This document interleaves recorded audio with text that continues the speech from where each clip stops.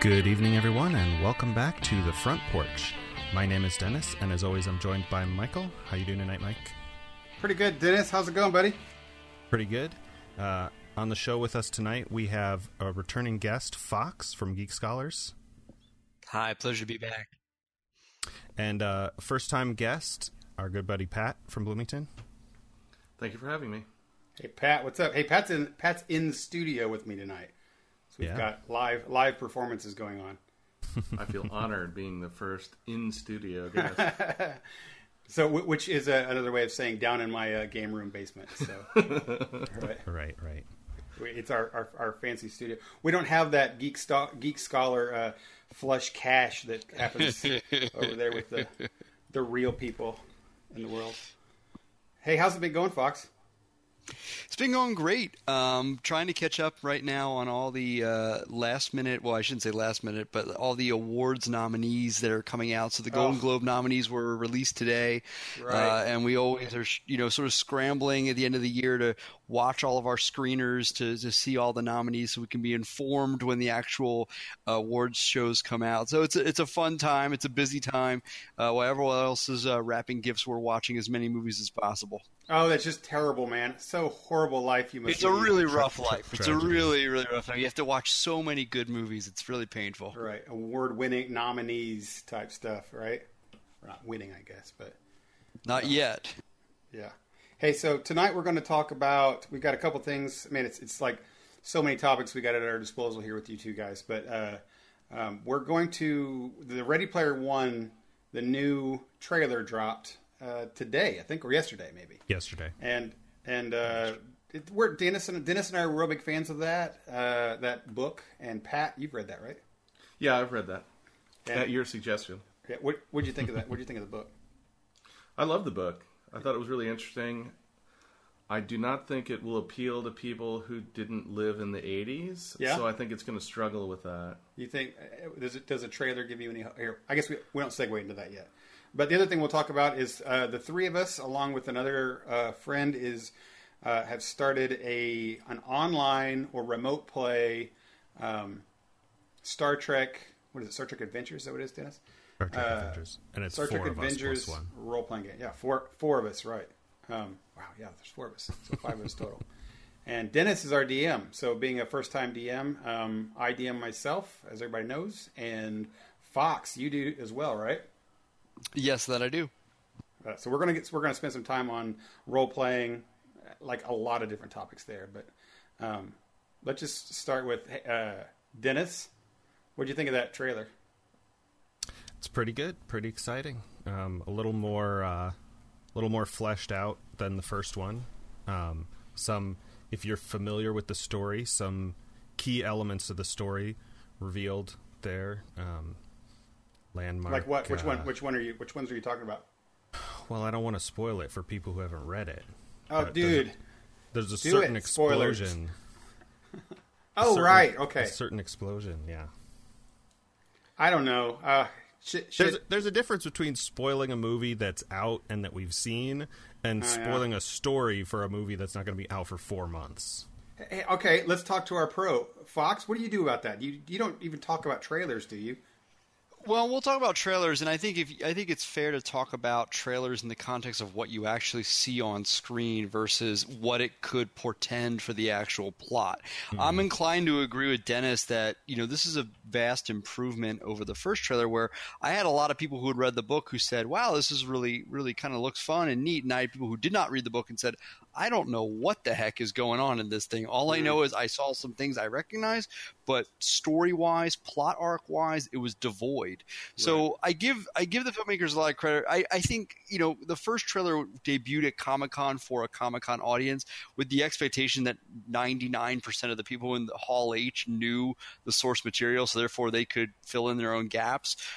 This trailer is what I would call the first trailer that actually has some story and meat behind it. So I was happy about it. I've read the book 3 times. I've given at least 6 copies away as gifts. That's how much of a fan of it I am.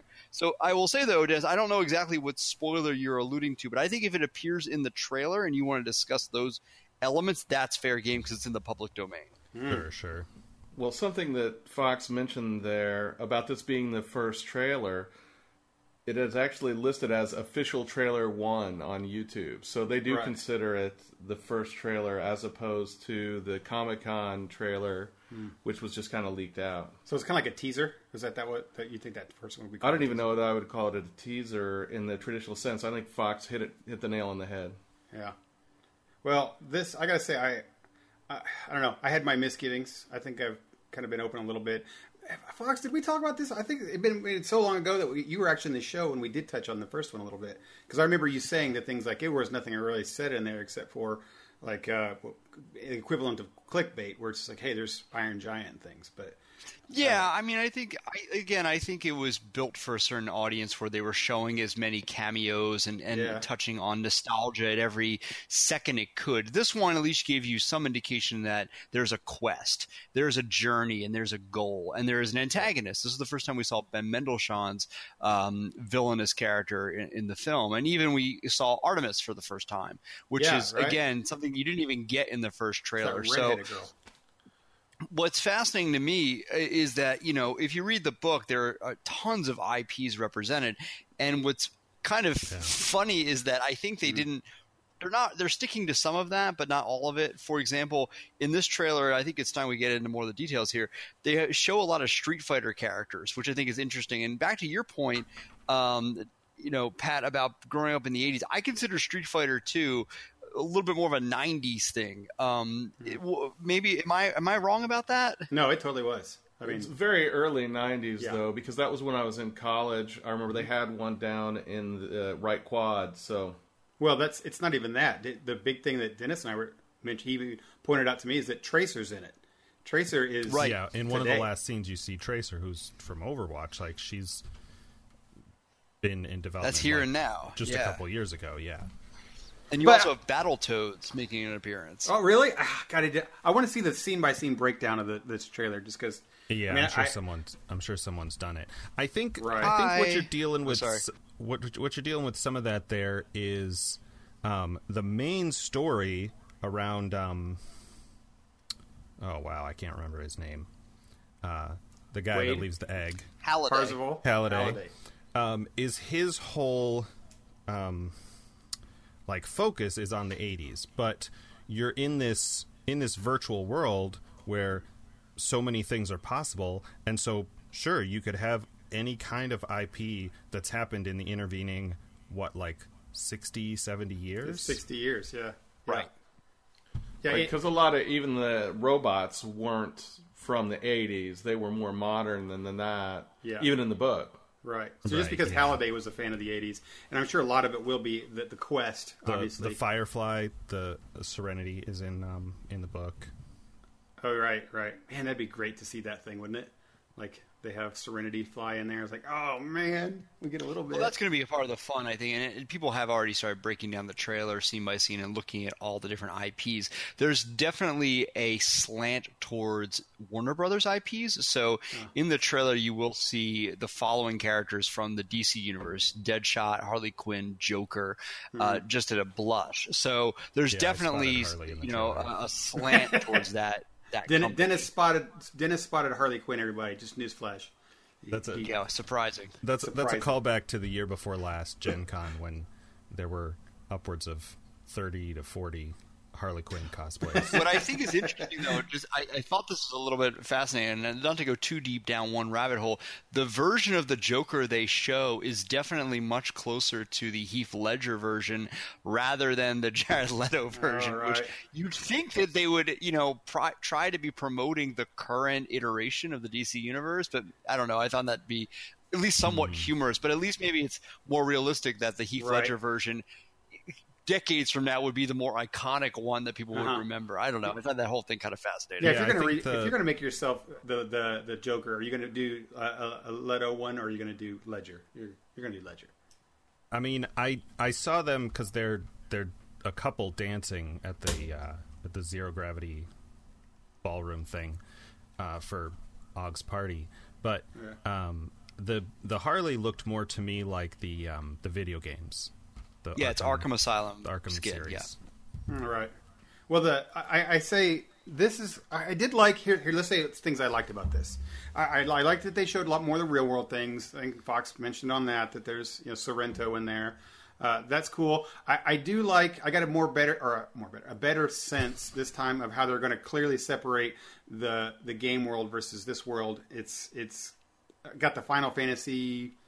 What's it called? That movie that they used to have, the old one called Final Fantasy Spirits Within, or that kind of stuff. They've got that video game looking characters in there, but they cut back and forth between like when Wade is sitting in the haptic chair and you can see her running her hands up him. It's like, that's cool. They're going to be intercutting back between real world and that one. And I kind of like that. I really dig in them doing that. And the Oasis scenery is not photorealistic. It's more, like you said, Final Fantasy, a little more clearly CGI, presumably to dodge the uncanny valley problem. Yeah, it's funny that I saw that in this trailer. I was a little thrown by it, and then I thought that it was appropriate once I sort of let it sink in, that it should look a little bit like a future end video game.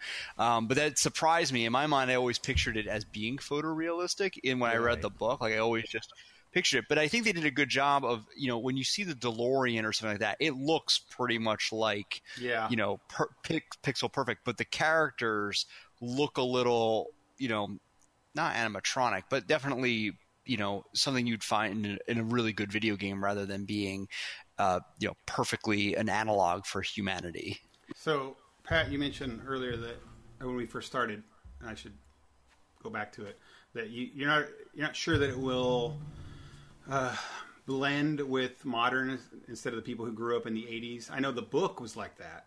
I mean, I don't think people who could read the book and think if they were like born 10 years ago or 12 years ago.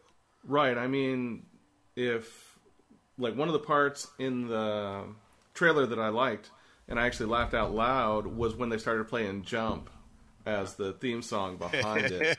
And I just laughed at that moment. And then it just drew me into that moment of 1984 when that was the song that was out. Right. That's classic rock now. Like exactly. It's terrible. Exactly. Metallica is classic rock, but whatever. But even with that, I'll be excited during the entire film looking for all those little Easter eggs and that type of thing. I mean, that's gonna make me want to go like multiple times. Right, exactly. Like, they're just gonna get a lot from me.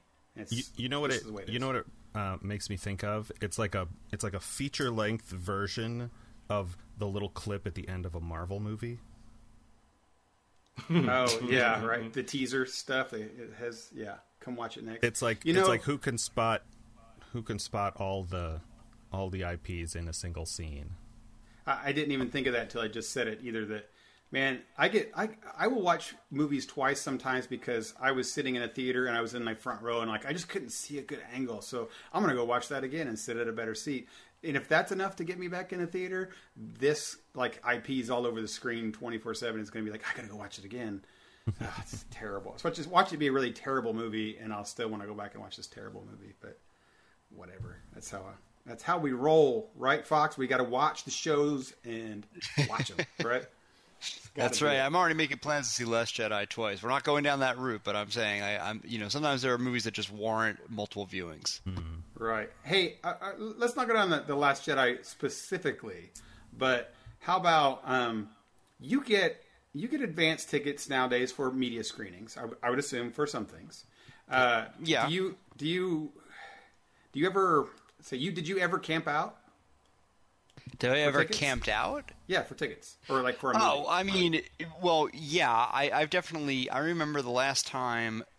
Oh gosh, I have a lot to say about that. Okay, so I'll tell you one thing I don't like is that the lack of midnight screenings in the truest sense. Because I remember being in college and going at midnight. You weren't allowed to show the film until it was 12:01 on that Friday. And now a midnight screening constitutes the Thursday night before all the way back up to 6 p.m., which I think is ridiculous.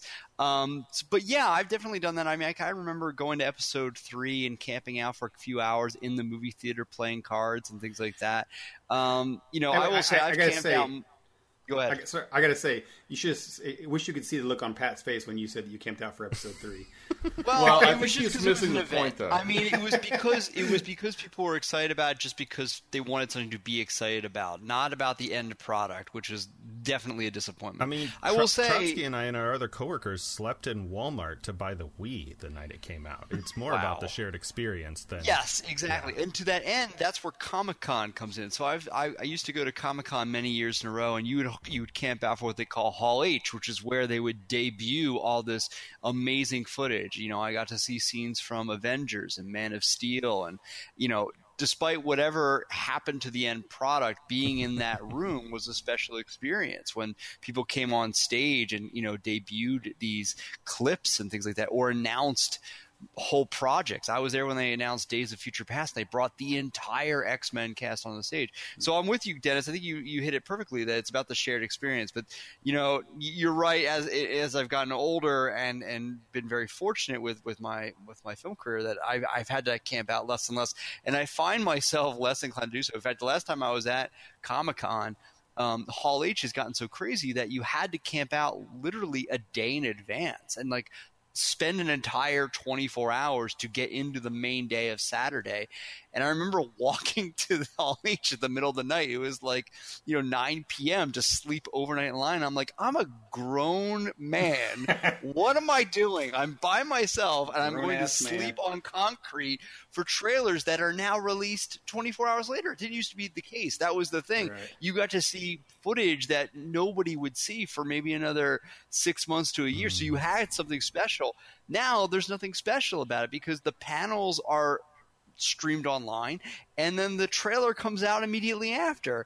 So the sheen on that has diminished for me, as well as in the modern age.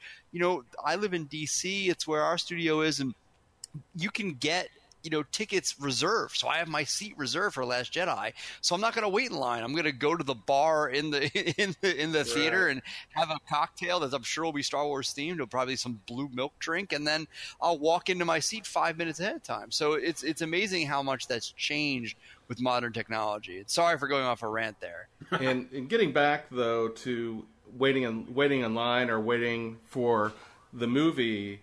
You mentioned waiting in the theater for a few hours, camping out in the theaters, but I think Mike might have been mentioning for episode 1 when we camped out overnight in order to buy the tickets 4 weeks in advance, right. That's prior awesome. to Fandango or online purchasing at the event.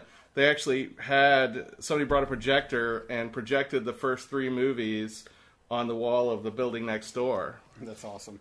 Yeah, that's fantastic. Well, I will say in sorry, I'm not trying to cut you off, but it's interesting. In Hollywood, they still, at the Chinese theater, they still do the time-honored tradition of waiting in line for Star Wars films, even though they don't have to the point where it's funny, to your point there, Pat, like Kevin Smith is going to do an episode of Fat Man on Batman in the park to entertain the people waiting in line, because now it's actually a charity event, which is really funny. Oh, nice.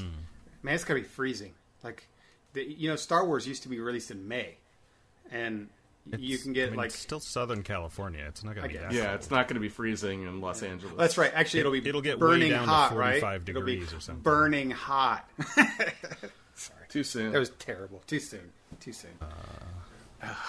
I actually went to the quote unquote midnight show of Blade Runner 2049 Thursday night, and I didn't even realize it. My brother Andrew was like, he's like, yeah, let's go watch this movie. I think we went to a 9 o'clock show because he was writing a paper that he ended up not finishing. But we're like, well, if you finish this paper, we can go to the late show. And to me, it was just a normal show. There were 5 other people there. I have a little 2049. I have a little standing in line story that's kind of unique. I was just married. I was young when episode 1 came out, and I'd been a lifelong Star Wars fan forever. I knew the stories. I've seen all the stuff about them, people camping out, and I've been a part of a couple other things where there were people in line camping out for tickets. I got 2 tickets for the Phantom Menace, and I did have to stand in line for only about 3 hours, 3-4 hours, I think is what it was. It wasn't a long time. But I knew if I was standing in line for that and it sold out for the tickets, this was going to be 10 times worse. It just wasn't a question in my mind. So I told my then new wife, I'd said, hey, we got to go stand in line for this early. We got to be there early. And she's like, whatever. I was like, well, we had also a little baby at the time, and we were going to take her to the babysitter. And I was like, we should really take Hope to the babysitter like 4 to 6 hours early. And she's like, that's just crazy. That's just crazy. Why would you do it? I don't understand that. And I was like, I started to get really like upset. I was like, I'm not going to just show up 10 minutes before. This is preposterous. And it's terrible. So I did. I went right after I got off work. I went there, and actually I left work at noon to go early. I got there at for the midnight showing. I think it was about 3:00. So I was like, hey, I'm here.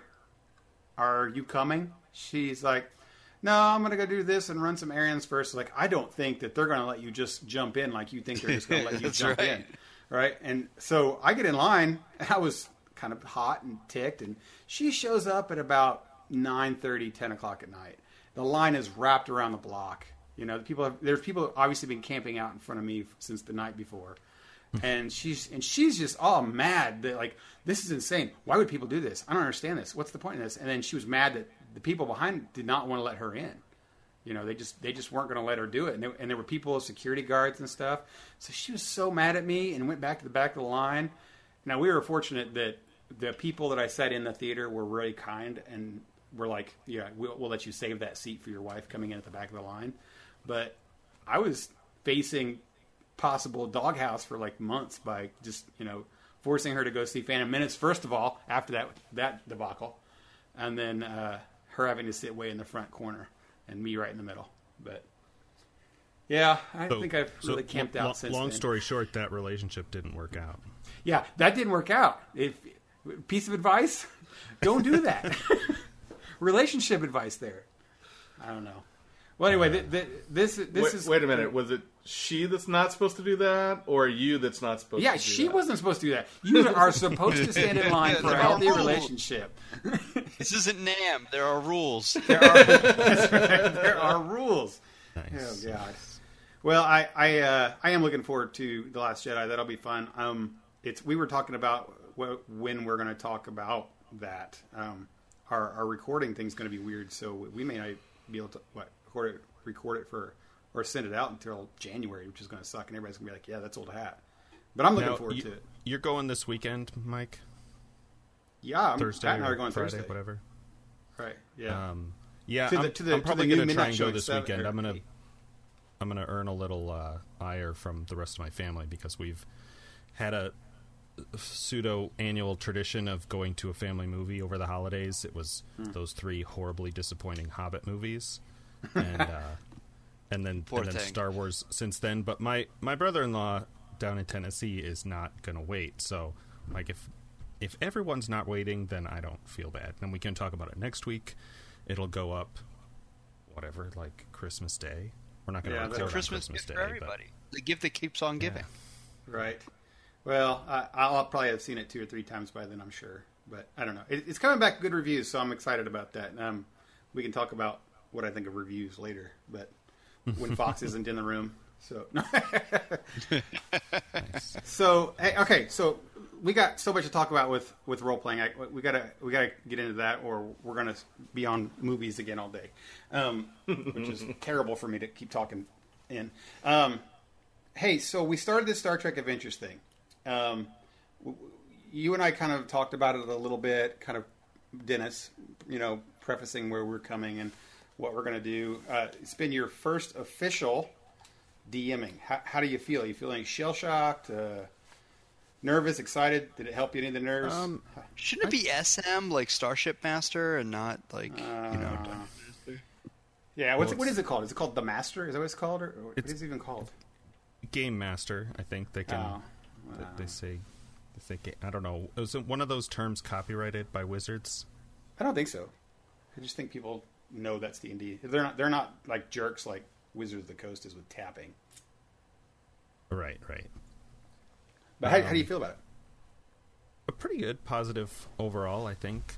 Why don't we I mean, our listeners have a pretty good sense by now of yours and my background. Why don't we get Fox? Why don't you give us your history with role playing games?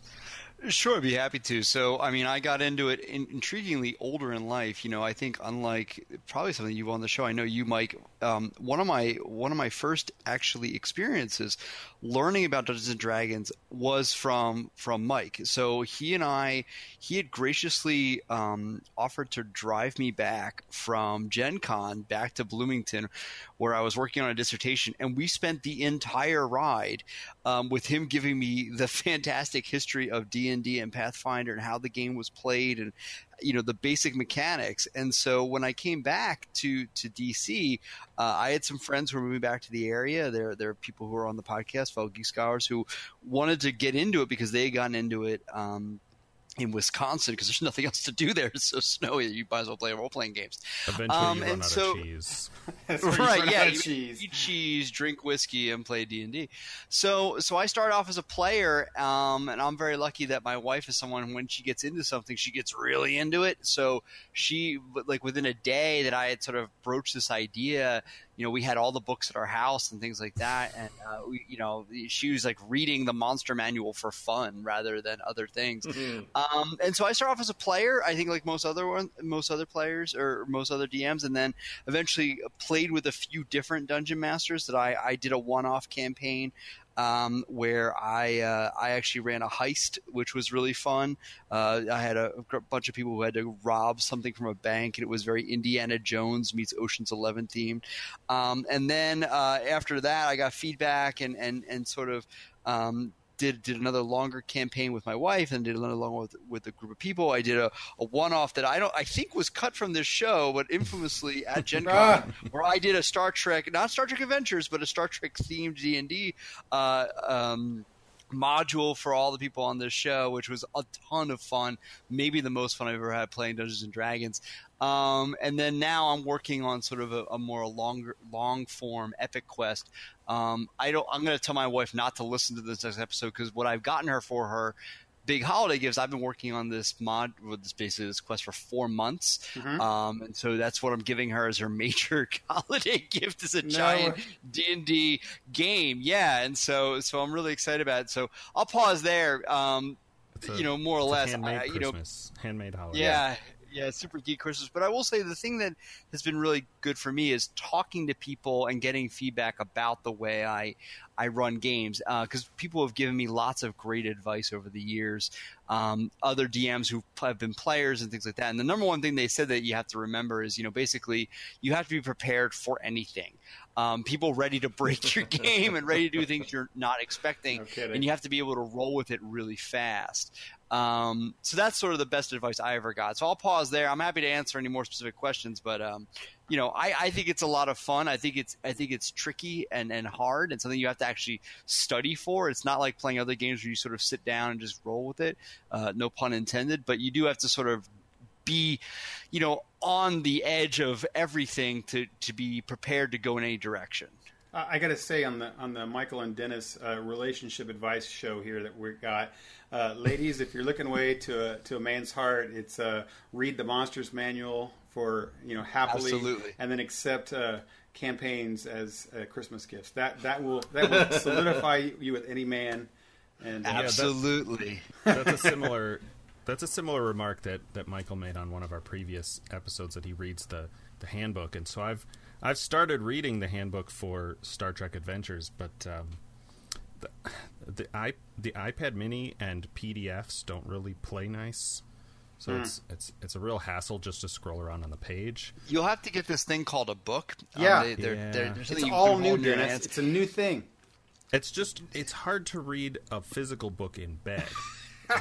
No, it's not. Years. Netflix. They make movies with people sitting in bed reading books. It's a real thing. Yeah, and then they also make this thing called Lights. I don't know if that would help. No, are you talking about audiobooks? I don't understand this concept. This concept of paper? It's from trees. That's wood. a podcast. That sounds like anti-environmental to me. I'm not. What about you, Pat? Well, I was considering this when you asked me to come on the show, And as far as pen and paper, tabletop role-playing games, my first experience was when we started this most recent campaign of Dungeons and Dragons, and I started at age 42. So, and how old are you now, Pat? 43. You're going to be 44 soon, I'm sure, right? Something like that. Prior to that, my only experience in high school, I wanted to play, but I didn't know anybody who would have been a dungeon master or would have been putting these kinds of games on. So my first experience with Dungeons and Dragons would have been the Dungeons and Dragons cartoon from the 80s, which I hope to have a cameo in the Ready Player One. But right, that would be awesome. Yeah, like the ranger with the bow. Then probably my next real experience with a turn-based role-playing game would have been Lord of the Rings: The Third Age, which my ex-wife gave me, or had us play. And then Baldur's Gate, which was interesting as a video game as well, a D&D-based video game that wasn't turn-based, but had those same concepts of quests and getting through different checkpoints and having those larger battles. And had like classes, too, and things like that. Right, and then you upgraded the same way and had all that kind of stuff. The most recent experience, as I mentioned, is with the real Dungeons and Dragons, and then on to Star Trek Adventures. So your first like made up role playing character, that was Castian, right? That's your Castian Wildborn from scratch, and he's really. It's funny how things start from a piece of paper and they're just stats and numbers, turning into years to their actual like. It feels like a living, breathing story character that has some meaning, right? Yes, I think he should be more drunk. He doesn't drink enough. That's right. He was supposed to have, that was supposed to be one of his limitations, was being a drunk and getting a little bit angry at specific situations. And I've only done that a few times. I think that role-playing should have been included a little bit more often. Hey, I'm thinking now we can spoil some of our campaign stuff because I think by the time this airs, we may actually have finished our campaign, so we can talk some things about that Castian had done. You don't think so? You'll still be. I don't even know what would be spoiler at this point. I think everything came out. I'll say some of the things that Castian, Pat's character, it's fun about role playing games is that you can do things that you can't do, say, in a Baldur's Gate, that you can't do you have a choice in Mass Effect or any other kind of computer role-playing game that you have 4 choices to do to answer this, and they all basically go down the rail of here's the right answer you have to do. But Pat comes into a situation in D&D where we're like he wants to go kill somebody, or you killed that dwarf. Is that what it was? You killed a dwarf, or did you? Yeah, I announced that though in the game, so that's not a spoiler. Okay, yeah. So Pat just decided to kill a guy in his sleep without the party knowing. I think he was a prisoner or something, and that just dramatically changes everything, and it just goes off on a left field of what the heck, what's going on. And actually, a lot of those things I got blamed for. You're running the rail, or you're doing whatever. It's your fault, and it was going to happen anyway. But it was cool to see things like that's how Castian kind of develops, and you reinforce those stuff. Are you saying that Castian spent a session traveling to Chicago to meet his long-lost science sister? Who's that? I'm missing it. I have no idea what you're talking about, Dennis. We're missing it. It's a Stranger Things reference. Come on. Oh, God. I get it. Do you watch Stranger Things? I did. I haven't gotten all the way through, so I don't know. So you spoiled it for him. No. Yeah. Doesn't matter. It's been out for months. That's right. No, but what's interesting, what you mentioned is one of the things that I really liked about that particular interaction.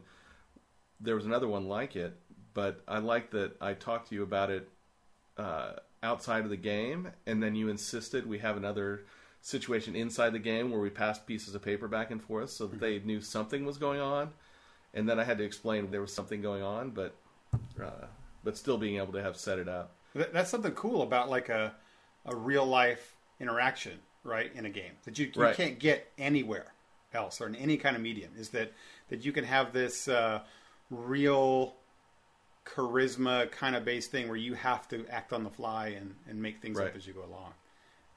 So Fox, you've not.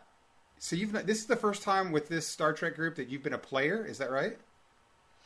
No, I've played. I mean, I started off as a player, but the first time I'm playing Star Trek Adventures. So for me, it's fascinating. Just to turn in this direction, it's fascinating for me to read how different people get value out of the game or what they enjoy. So for me, like my favorite part of it is someone who, dabbled in musical theater, many, many years ago is I love the role playing. Like I like to step into my character and try to imagine what they're going to say or how they're going to act.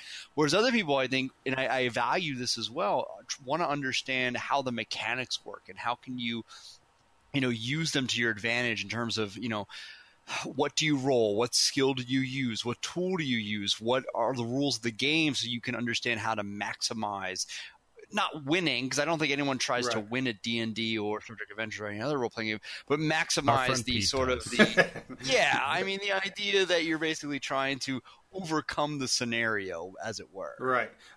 Dennis and I – we talked about it a couple weeks ago about the term is role-playing versus role-playing, and that's R-O-L-E versus R-O-L-L. Yeah. And yeah, I get that. Right. But without going into it too in depth, I think that sometimes it depends on the person, but the best way to do, in my opinion, of years of experience that I've seen the most fun come out of everybody is a blend of both. Being able to... I fully agree. Being able to... And I think as a DM, it's trying to encourage sessions where there's role-playing, there's role-playing, and then there's, maybe a mixture. We almost have sometimes, Pat, right, that where we're like, tonight's just a big role-playing session. We had one with Dennis and Fox, where most of it wasn't dice rolls. It was just arguments. It's just arguments, right. But that's... diplomacy. That's right. And we have, it's great. You'll have the people whose ears will, peak up at that when that happens. And they have fun with that. And then there's other people who are completely bored when that's happening. They don't like thinking like that. They don't like talking. They're not a charismatic person per se.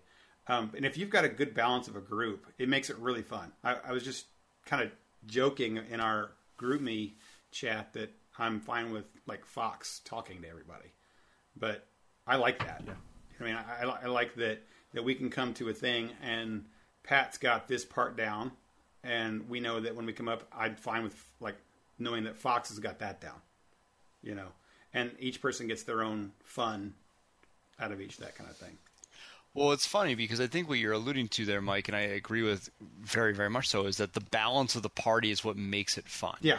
And that both goes for the characters. So you've sort of a breadth of characters that, can do different things. Some people are smart. Some people are charismatic. Some people are brawny. And then the same way about the players themselves, I agree. If you're trying to make the optimal group to play a role-playing game, you want people who, like, have the rules guide, photo memory in there, ready to go, or willing to look that stuff up in order to make the game interesting and fun and stay on point, as well as those people who are like willing to dress up more or less and play the game in character. I agree. The balance there is what makes any game the most fun. If so, for anyone listening who's like, how do I make the game as best as possible? That's really what it is. It's that combination. Yeah. I've played in groups that have been tilted both ways too. Like it's been people who dress up in, and what's that show, Dennis, that you'd watched with the Star Trek Adventures one where they do that?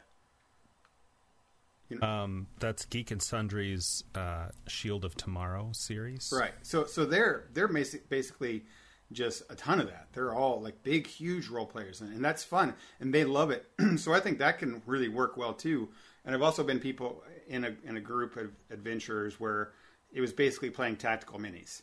It wasn't like role playing at all. It's like, let's go to the next one. Okay, yeah, check that. That's off. Been most of my experience playing Pathfinder was with a group who they did role playing, but it was a lot. We did a lot of combat. We did random encounters and all that kind of stuff. And it was, with that group, it was most fulfilling to me after my first character died, when I re-rolled a ranger who exploited some powerful attacks and stuff that was,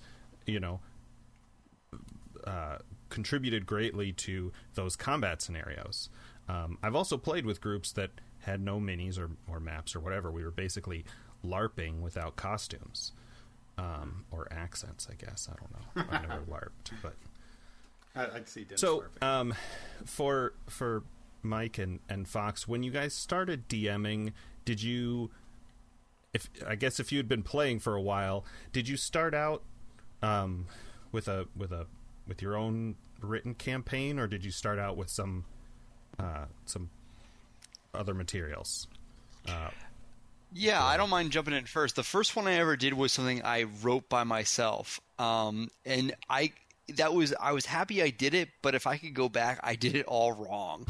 Like, I did not have enough detail. I'll tell you, that was sort of my problem, that I was sort of like, oh, when they get to this point, I'll figure it out. And, I had a basic skeleton character, a skeleton in place. I didn't pre-write dialogue. I didn't pre-write a lot of flavor text, and so people would ask me questions like, well, what does this room look like? And I had to scramble, and it's very tough to scramble and keep it consistent, later on if there are maybe details that people latch on to. So I will say that I felt like people, it was a lot of fun, but people found sort of loopholes where they're like, well, you said this was made of wood, so I'm burning it down. Like that kind of thing. I didn't intend for that to happen. I didn't think through that maybe it should be made of stone, that kind of thing.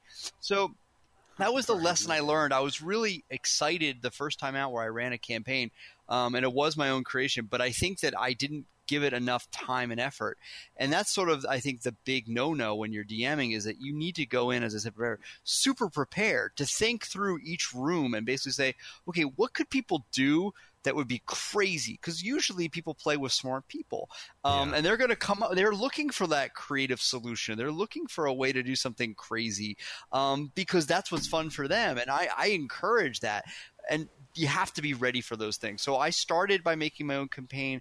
I have done pre-run ones from Wizards of the Coast, which I've enjoyed, but I've since found them now restrictive, because now I've sort of oscillated back towards the other way. Like, I did my own, I've done theirs, and now that I know enough, I'm ready to do my own again. But I think it takes a lot of time and patience and education, personally. Mike, what about you?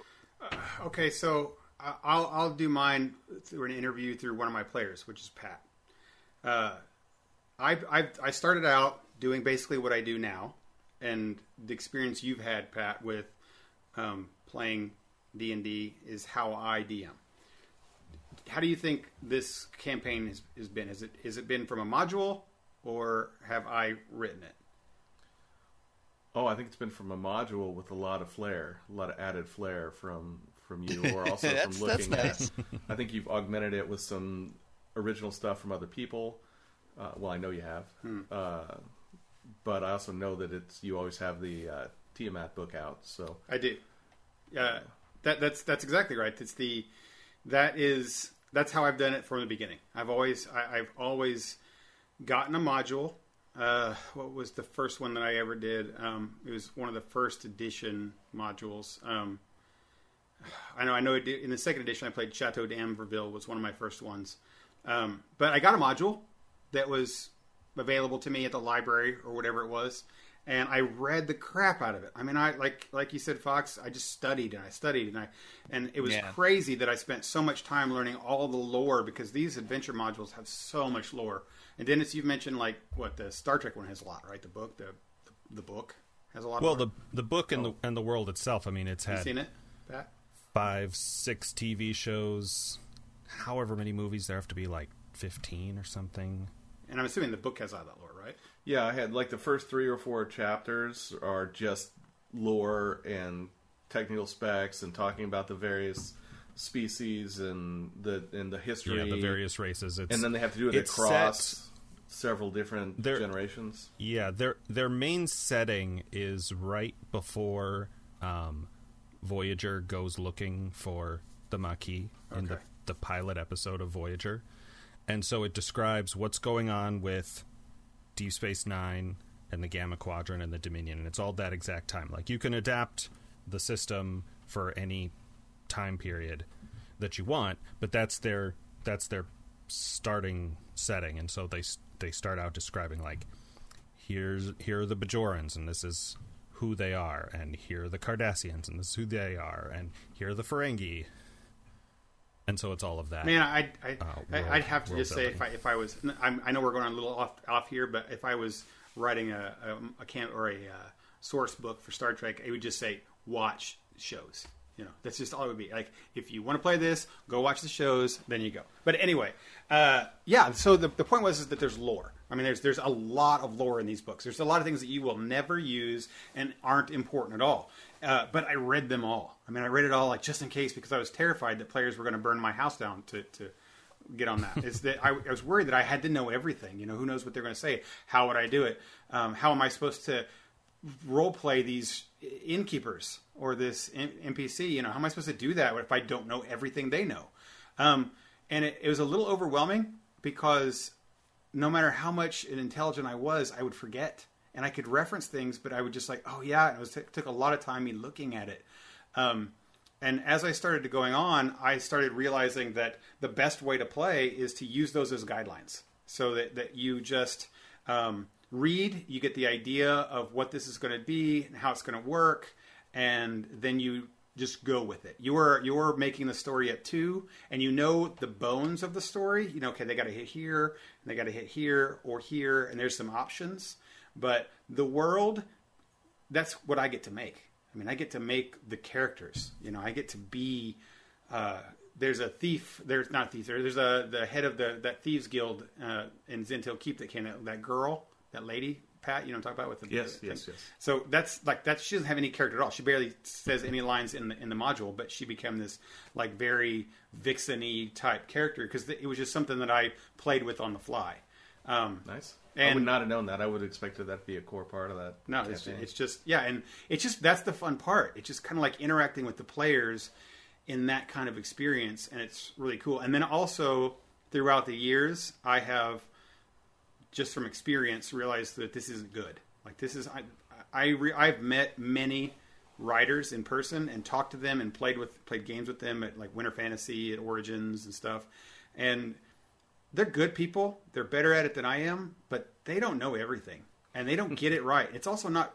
It's play tested, but it's not like perfect, and it's just not a microcosm. So they don't get it right every time, and it's sort of the difference between like if you're in a play memorizing lines versus like sort of method acting, like mentally knowing the material character enough to know what you can do with it. So and like, then just I always think of Harrison, so that if you don't get your cue, if your co-star on the stage doesn't say the thing they're supposed to say, you can fill in the gap without leaving the audience hanging with a big awkward pause. And it's sort of as if I'm understanding what you're saying, Mike, it's sort of the same way. Like we had that problem in our play test of Star Trek Adventures because I was going from a pre-made quick start mission, and the first page or so of the mission had different colored dialogue that I as the GM was supposed to read. And so I got about that far, a page or two in a it wasn't super long. It's like 6 pages. So I read the first 2.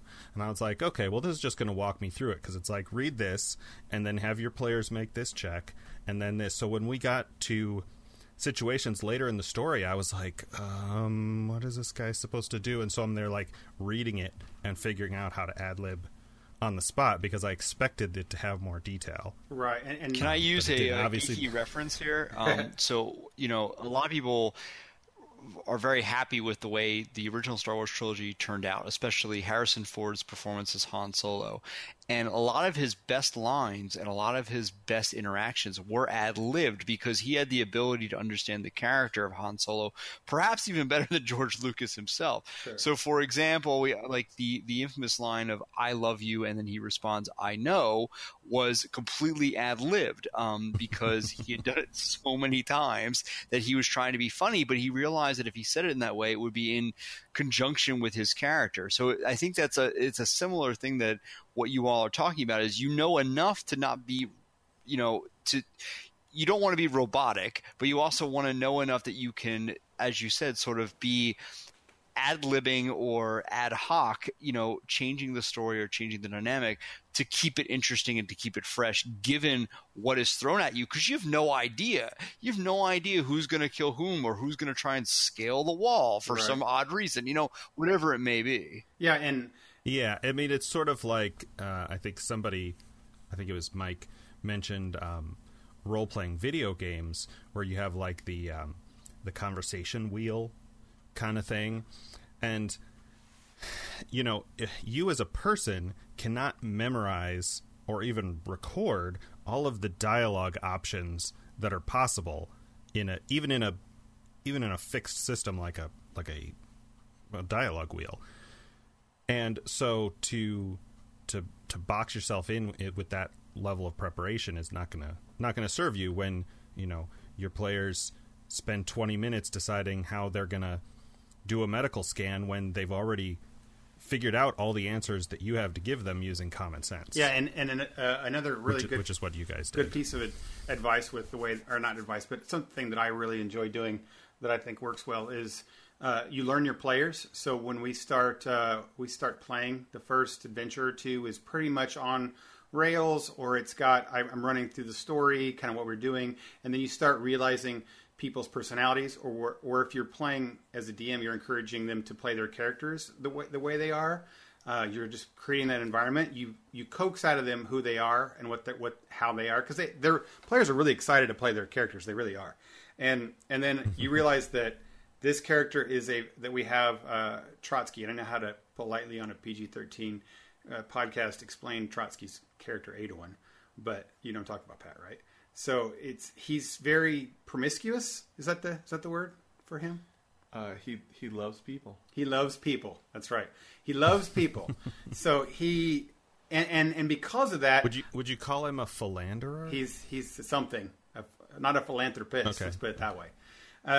So anyway, he is that kind of a character. So when I think of characters being this X, Y, or Z, I know that like, hey, if I'm reading an adventure that we come to, like, oh, this character will probably interact well with Adolin, and then I can build up that relationship. Or let's say we have a special person in, which was like, Dennis and Fox on a thing, building that relationship in with, they really talked to Fox's character, or they really talked to Dennis's character. That dragon doesn't necessarily have to come back. Remember, the dragon did come back to Kree. That's not in the campaign at all, or adventures. It's just that I wanted that reinforced thing for Kree to have all the time and to have a moment. So you create moments for the players that are interesting and fun for their characters on their own, that necessarily doesn't change the whole storyline, because you still need them to get to the mountain, or you still need to get them to a spot, but you just create different ways for them to get to that spot. Another example is the storyline that we're going now is they do all their big huge campaign thing. They have a big council meeting, and the story says then they decide to go straight to the big last fight, which is the big tunnel that goes straight from the last council meeting to there. But at that point when reading it, it was very cut and dry boring. It was like, okay, it's just all that stuff was on an Excel spreadsheet. Here's the answer. Here's the results. Now go fight the last boss. And that just didn't have any kind of character wrapping, character involvement. So when I started reading that, I started realizing we need more. We need more to that. We need more stakes. We need more things to get them involved. So we had our players, through kind of their own decisions, I had them, our dwarf goes off to the dwarf kingdom to rally the dwarves on his own thing, and he kind of made that decision on his own. And he's like, I want to go talk to these people, and I let that happen with the idea that he's going to come back. And then I put ramifications to that. I had one of the Pat's main guy die, and that's not in there either. Dalen Winterhound is a huge character in the Forgotten Realms. They would never let him die, but he's dead. And then that allowed Pat to step up with Castian and take in that now character role of Dalen Winterhound. And that's not in the story. It's not written that way. But all of a sudden, Pat, as a player, has a lot more fun and a lot more interesting things. He's more engaged, and he is now a part of the story. He's just not a random character.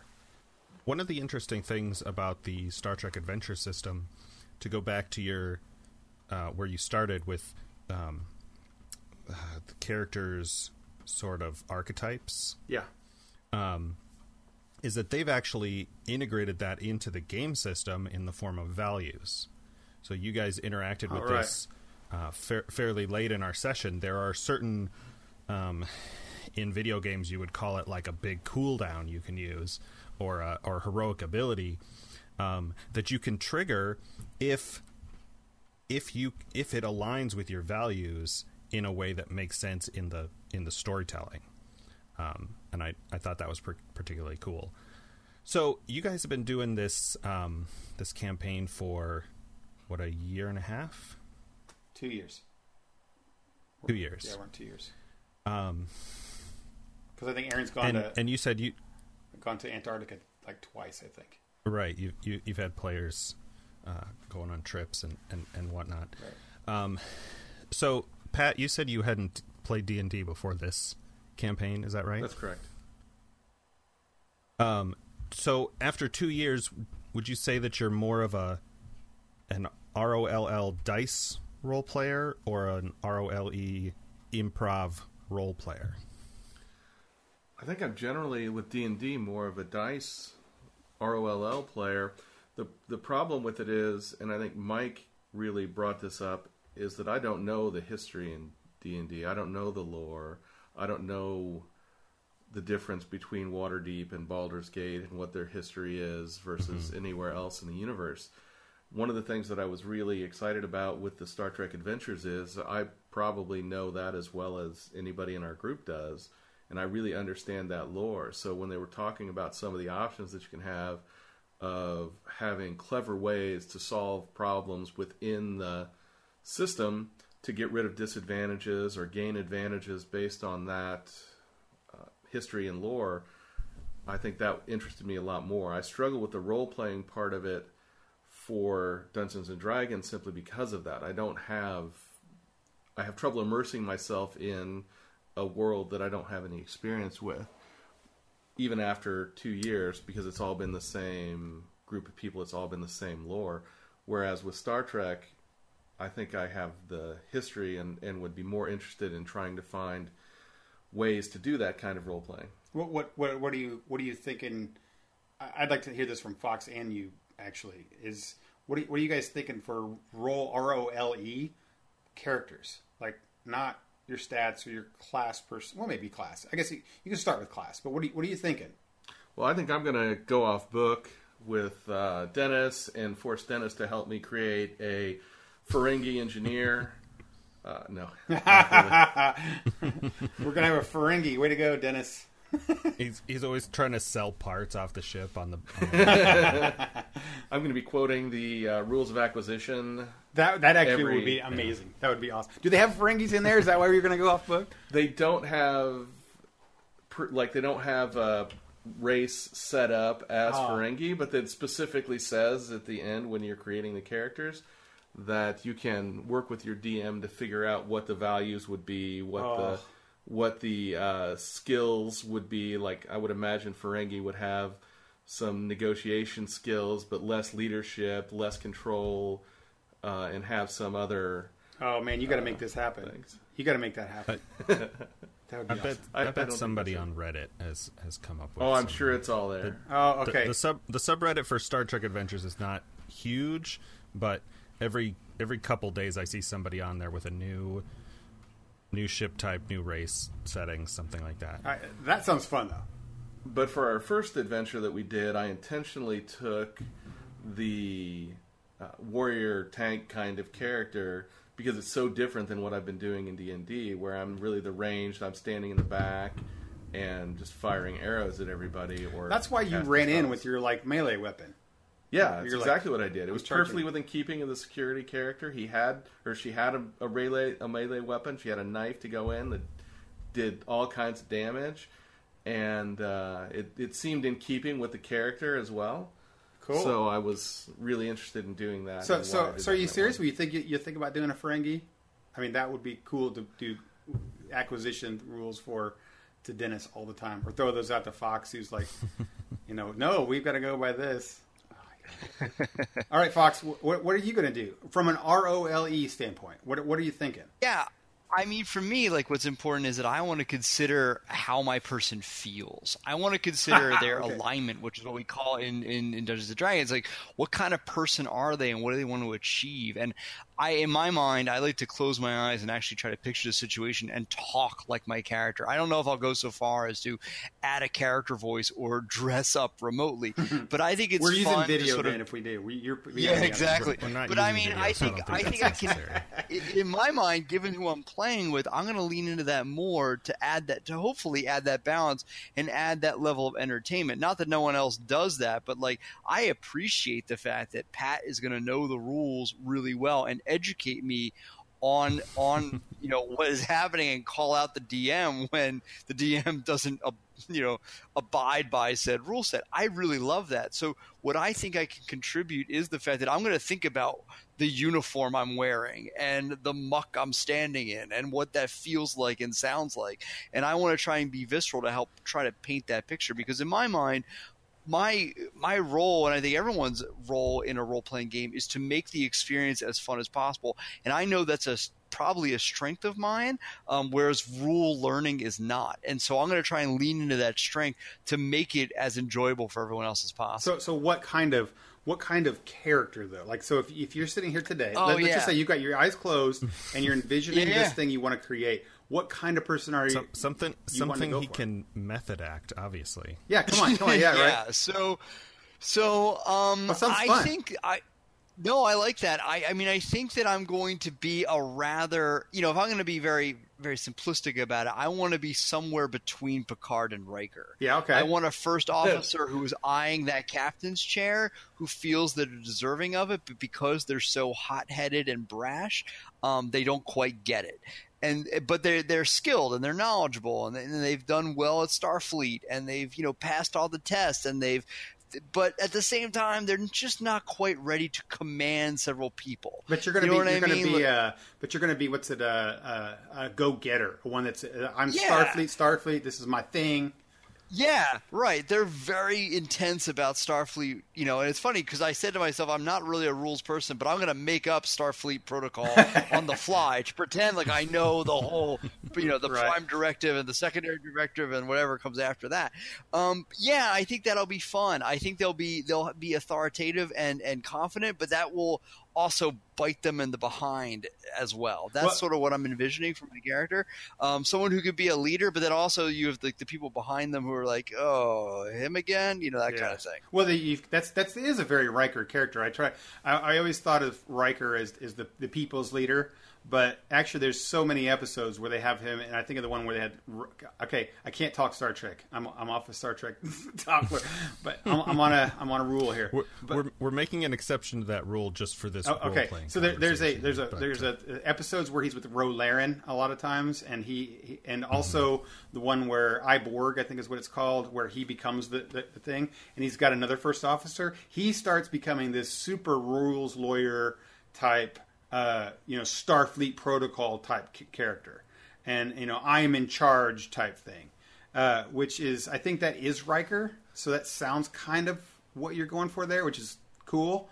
Because if you look at if you try to create a Kirk character, at least Abrams versus Kirk, he is not that. He is absolutely would not say that. I would say, Fox, you're not going to be Kirk, because Kirk. No, I'm not Kirk. Right, Kirk is I'm only part of Starfleet because I get to do the fun, But what is it? 5 years? I'll do it in 3, something like that. Yeah. Yeah, right. He's not really interested in that kind of thing. All right, Mike. So what about you? Oh man, dude, I haven't really thought. The worst part about thinking about it is I haven't played in so long. Like I haven't played RPGs in so long, and I love the storytelling aspect, all the things we've been talking about. Because you've been DMing. Yeah, because I've been DMing. I love the storytelling. I love making an interesting thing. So I like to hear what Pat's doing and what Fox is doing and what Chris is doing, so that I can I want to pick something that's not any of those. You know what I mean? And not just the class-wise. I'm talking about, okay, we've got a philanderer, or we've got a Starfleet core officer.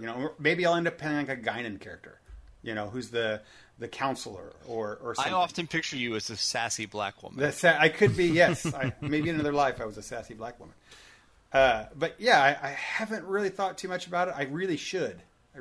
How do you feel going on that with having two experienced DMs being actual players in this? How do you think that dynamic will work out? For me, I'm loving it. I mean, I thought I've kind of sent Dennis a little message. I'm not sure if he got it, but a message about I thought that he did great. I thought that was fun. I never felt like... Agreed. I never felt that I needed to step forward. And when I did say like, oh, well, the book says this. Actually, I had Pat, again, to say... he was looking it up kind of the same way I was at the same time. And when we needed that to happen, Dennis rolled with it really well. I never felt like I was slighted in any way, and then Dennis kept it going. So as an experienced DM, it felt fine and fun. I feel like a lot of that was alleviated by the level playing field of us all coming to the system relatively new.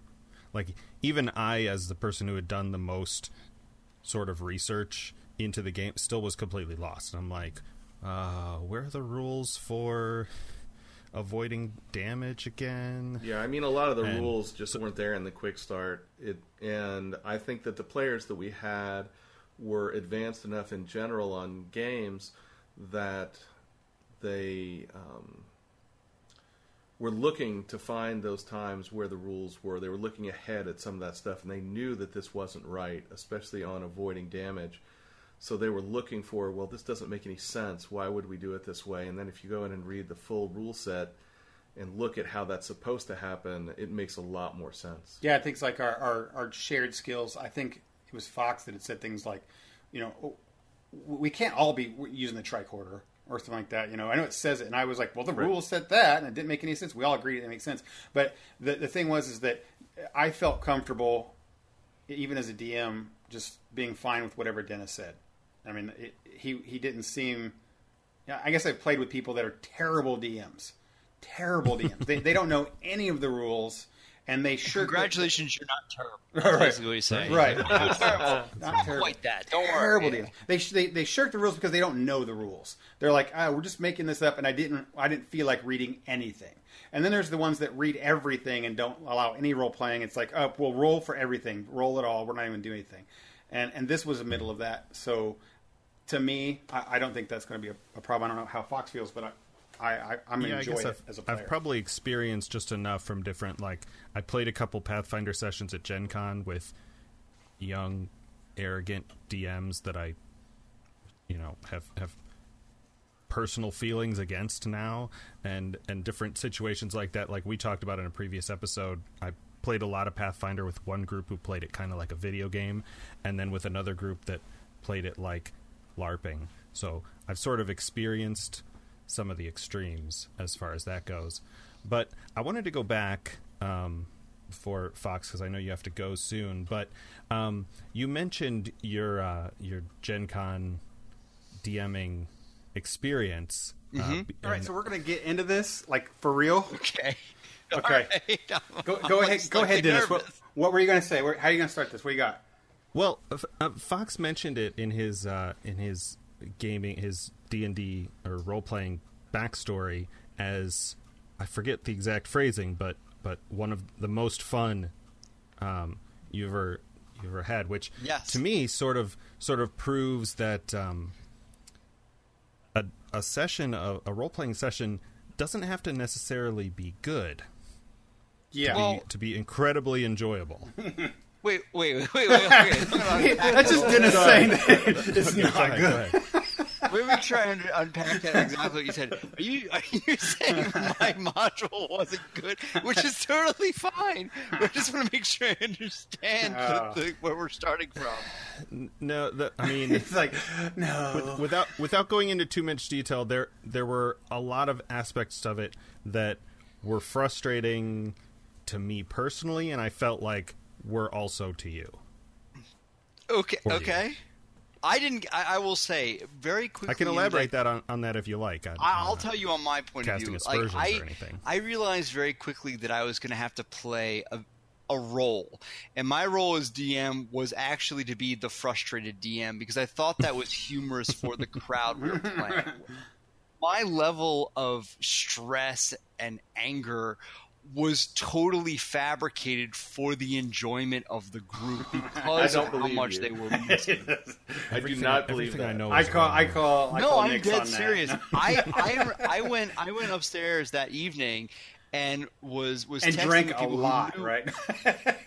Right, yeah, I drank myself to sleep. Well, No, everybody I drank a talked lot, to people. I talked to people who knew what I was doing because I had play tested it a week earlier, and I basically said exactly what I said to you that evening. That I was basically like, this was ridiculous, but mostly because of the people I was playing with, and so like I quickly moved into the role of like almost not antagonistic. Oh gosh, I can't even say it now. Antagonistic DM, but one who was like kind of being put upon by the group because people kept thinking that was funny. But I was not genuinely ever upset or angry or frustrated that people were trying to break this game. No, That's the absolute truth, and that's what I'll stick by forever.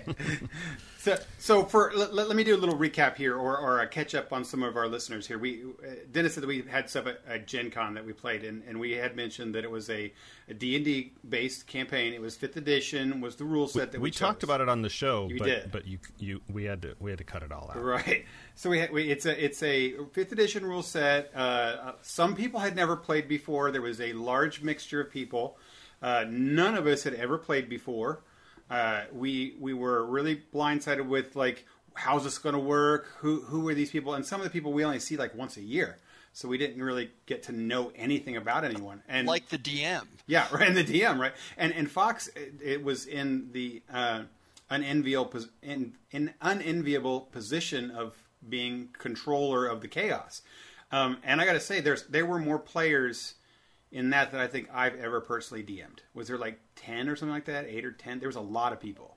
And it felt like 25. At least 6 or 7, yeah. plus kibitzers. Right, and it was in a small place that we didn't know. We couldn't roll dice very well. It was hard to see, and it was just this chaos. It's the only thing we could explain it. It was chaos. So that's where we were. We came into this situation, and we're in this one room, and we're all playing this thing, not at a table, just so everybody knows. It was on couches and floors and chairs. And in a living room. In a living room. Fox, I think, had maybe a card table that he was barely working on. No, he had a chair. I had 2 chairs. I had 2 chairs. I had a chair I was sitting on and a chair I could roll on. Right. And we had to all play this in one evening, which we had to start on time, which I don't think I have ever personally done. And which is because you were the one who was late. Oh yeah, see that's why we are never on time when I'm involved. They have. But we had to do that, and we had to play for burying the lead a little bit. Right. We had to play and get this done on a certain time because we all had Gen Con going on, going to happen, and then with dinner and all that stuff. But we got it done. I got to say, of all the stuff we had, we got the whole adventure done, which is something I never in a million years would have thought would have happened. I really didn't go into that thinking that was going to happen, and that's big props to you, Fox.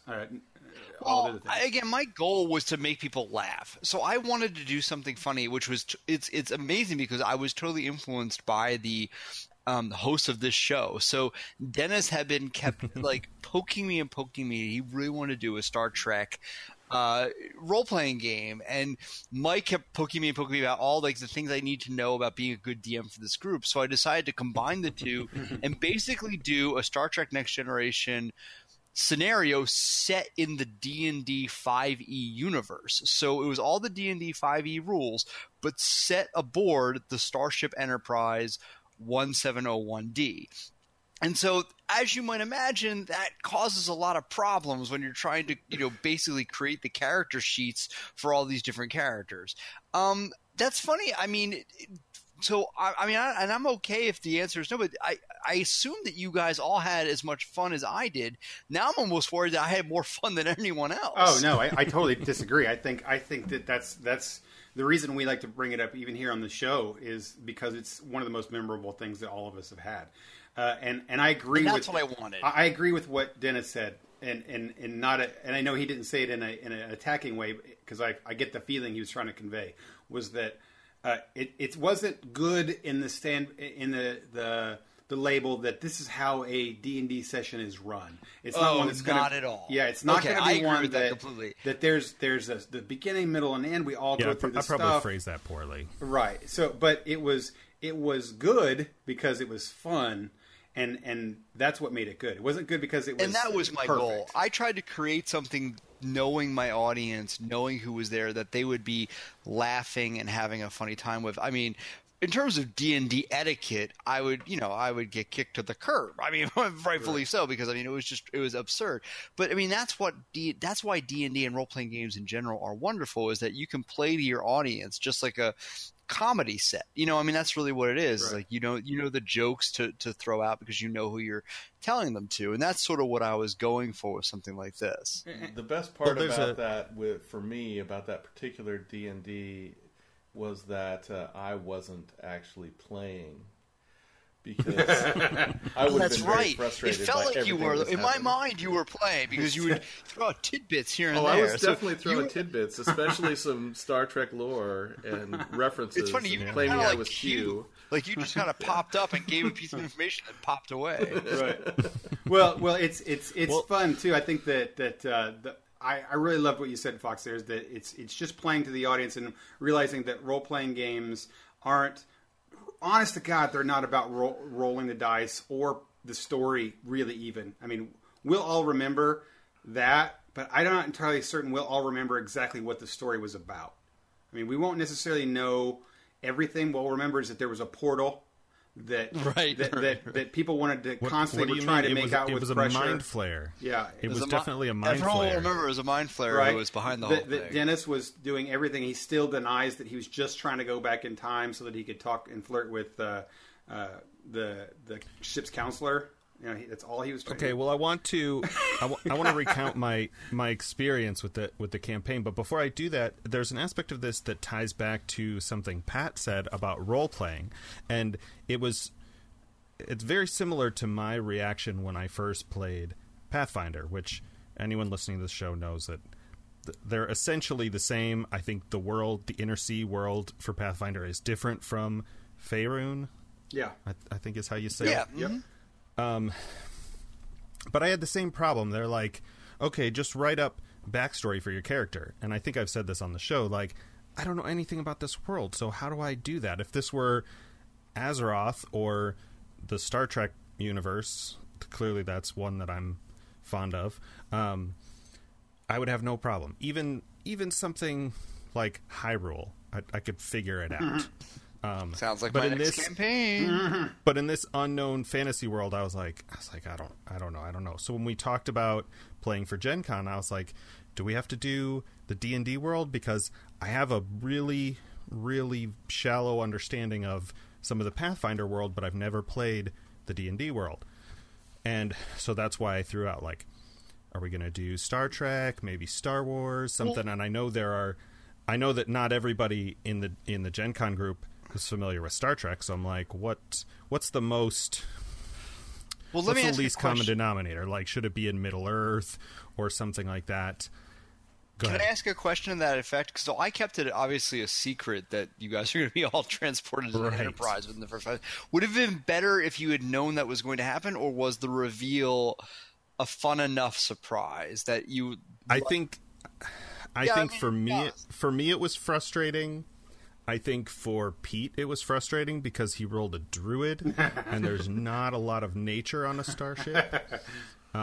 He still beat the campaign in our second he beat it, right? instance of NPC dialogue, yelling "It's a mind flare."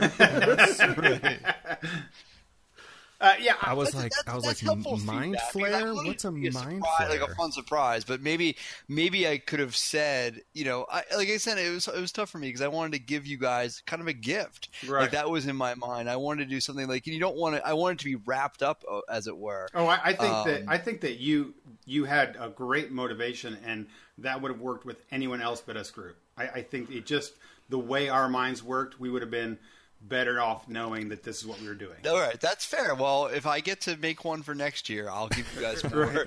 Well, I don't know if you guys would let me do it again or not. But well, the thing I really want to point out, and this is to anyone who's gotten this far in our podcast today, and are even talking about Pat shakes his head, not this far, but we and you don't know a lot about role playing or experience it, or you have stigmas or ideas of what you've done. If you've never done it, do it with some people that you're friends with. I mean, even for the first time, and I know I'm really encouraged by people like Fox who had as adults, decided they were going to do this, and they're going to try it. And my daughter is 11, and she just started taking D&D Club, and they're doing D&D Club at lunch, and it's really fun. She really enjoys it. The kid is a DM, and they roll some rules, and he rolls for them, but they're just having fun hanging out and doing a shared experience together with other people. And that is the best thing about role-playing games and D&D, Star Trek, no matter what it was. And the thing I love to point out about your thing at Fox at Gen Con was it didn't matter what the setting was. It's that we were all hanging out, laughing, or getting confused and frustrated one point and excited the other. And then we just had those unique experiences where I sat and talked to Chris next to me at one point, and then I looked over at Dennis, and he's getting frustrated at another point, then trying to figure things out the next. And then here pops in Pat with his little stuff.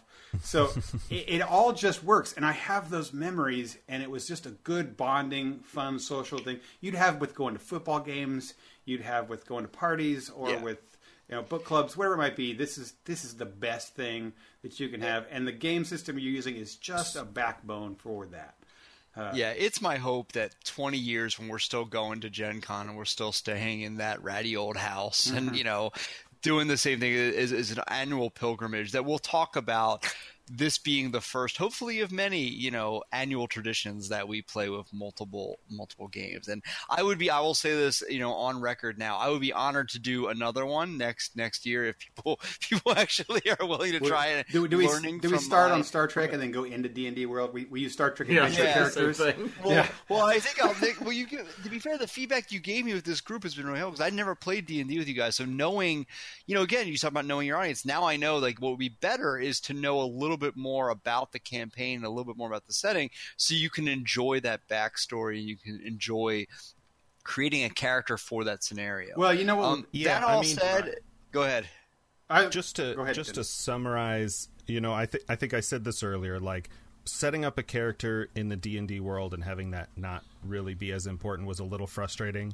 I rolled the character to be fairly strong in combat, and then we did almost no combat, and when we did, I rolled horribly, which was also frustrating through no fault of yours. But I felt like, because I'm somewhere in the middle of role-playing and role-playing, where I was like, okay, well, what would a fantasy D&D character be doing in this situation? They'd be looking around amazed and what kind of demon are you using to get information out of? They don't understand computers in that world. And there was so much chaos in the room that I felt unable, as Mike accused me earlier of going back to hit on Counselor Troy. That was me attempting to translate something that the player, understood in meta, right? That Deanna Troi is the counselor, and she's a Betazoid with empathic abilities, and try to get that information to my character through role-playing in the middle of all this,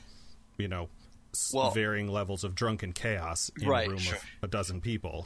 Well, next year, like I said, I'll throw it out there. I'll put out a poll, and I'll ask people what they want me to do. I'm going to use the D&D rules again next year because it's just what I'm familiar with, but I will be more transparent about what we're going to do so we can sort of have – I'm not going to say less chaos, different chaos, I think. With that in mind, gentlemen, I hate to do this, but I have to bow out of this conversation. Okay. I told Mike and Dennis earlier they had me for 90 minutes or 30 minutes, and it's now broaching 90. Yeah, see, this is what happens when you come over. Oh my gosh, Fox. This is well, it's been an absolute pleasure and honor to be a part of this conversation. Thank you so much, and I can't wait to hear the show. They're always a highlight of my every 2 weeks. Thanks for being on, Fox. Hey, brother, we love having you on here, guy. Thanks again, bud. Okay, Pat. So I wouldn't call you a new player anymore. I think that you've got the full experience of D&D. I think when we first started, the thing was that, well, Pat's never played D&D before, and he's kind of always wanted to play. And now that you are, here it is. After 2 years of almost once a week, I think. Yeah, you're a vet player of D&D and role playing games now. You could speak with them and understand it, and a good experience all around. What's your take on RPGs now, or role playing games? Is it any kind of different perspective? What you think about it? How you feel about them? Well, I think if I would have started playing when I was young, you guys call me a rule Nazis now, but I would have been far worse even then. You've mellowed with age? Absolutely. I go with the flow now. But I think my life probably would have taken a different track, because I probably would have gotten into it a lot more. When I got to IU, I probably would have located a group if I would have been able to get into it. One of the things that was going on when I was in high school was there was a lot of blowback about D&D, and there was a lot of concern from parents about how much time kids were spending on it, and there were a number of suicides that people were blaming on it ridiculously. So I don't know that it was encouraged within the small group or going to a Catholic high school, that it wasn't really encouraged the same way as it might have been going to a larger public school. And so I think I'm glad I didn't get started on it younger, because I think it would have changed the trajectory of my life. And I kind of like where my life is going now. I would have changed my whole life. It really would. I'm not even kidding about that. That's funny. That's really interesting to think about, because as you're saying that, I was thinking, you know what? I think you're right. I think we had this whole conversation about the social aspect of it. I mean, you get with a group of 5 people and you're playing this long-term type thing, you're bound to become friends or to know each other, and that's a whole different thing. Right, you've got a whole different group. You've got a whole different set of people that you're dealing with. And a lot of my career was based on the politics that I was in college, and that's where all of my connections have been, and most of my jobs have come from that aspect of it. So if I would have been in D&D, it would have been a different experience, and I'm not sure that it would have been I don't think I would have been more successful, but who knows? You know, it's one of those things that you don't know. Maybe I would have had different connections. Yeah, I mean, I can say for myself that, like, my best mate, he's got we played D&D. That's kind of how we met. I was rolling dice in an English class, and he was like, "What's this?" And we kind of struck up the conversation, and we know each other from a couple different things, but D&D is what we were doing, and gaming, and that, if I hadn't had that, I don't know if that would have been the same thing. And today we're rock solid friends for life, and it's one of those that would have changed. I mean, that would have been a whole different. Not that it's bad or good. Life would have been different, but right, it just would be different. Yeah, it's kind of like saying if you weren't in tennis or you weren't in the marching band or whatever, it's just a whole different life experience. Right, exactly. Life's about choices, and the choices you make impact your life the rest of the way through. So. Well, yeah, but just because you didn't play Mario Brothers in high school doesn't mean that changes your life. I mean, that wouldn't have changed your life whether you didn't play Mario or you didn't play, Metroid. So it's not just a game. So I can get where some people had concern that it takes a long time. Why are they spending so much time with it? It's changing things. They're different. They hang out with different people. You know, they're talking about dragons and demons, and I mean, I get it. You know what I mean? I get that. Adult concerns, right? And I try not to judge other people's life choices, because I'm sure other people would judge some of mine, and I don't really need that. But I don't think that. So again, I don't think it's for better or for worse, but I like the experiences that I got from what I did in college and after college, and I don't think I would have had those experiences or opportunities if I would have been playing role-playing games, and I think I would have gotten into it much more heavily had I been introduced to it much younger. Hey, I think we about killed it tonight, man. We got two guests on at one time, and two good guys that know their stuff in studio. In studio, man. I don't like studio. I like it in the game room. I don't like studio, right? I guess call it studio. I mean, you called it a studio. I did. Nobody's right. Well, now I've got all this boom arm and the mics and stuff in here, and I leave it all up, and it's kind of is the studio, and we have the lights down. I see. So yeah, I think it was good. We did good this week. I think we saved a lot of lives. We got the world safe for another week. I think we're doing good, right? We upheld the Prime Directive. We did uphold the. Actually, we failed at the Prime Directive, which was to not talk about Star Trek. Yeah, we broke our Star Trek rule for sure. The entire show was about Star Trek role playing games, or at least a substantial portion of it. Or 80s. It's a loophole. Yeah. It's the loophole. Well, I just think of all the people that like are interested in all of the other things that we're talking about, except Star Trek. They're like, God, here we go again. These guys are. I think we're just going to call it the front trek, is what we're going to call every episode. But yeah. Well, I mean, the loophole is that we're really talking about role playing. It's just that the specifics of it happen to be about Star Trek in right. both of the example. I mean, you talked a lot about your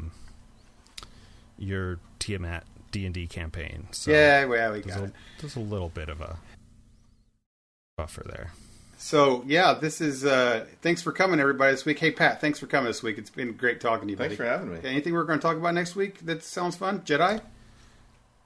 Yeah, I'm gonna make it out to see Jedi. My family might be mad at me, but...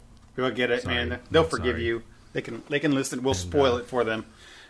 Yeah, we'll talk about that, and it'll be filled with spoilers. Yeah, filled with spoilers. I'm not holding back. Screw that. So, yeah, if anybody wants to come check us out, you should go to frontporchpodcast.com, and you can check out all of our episodes there. Yep.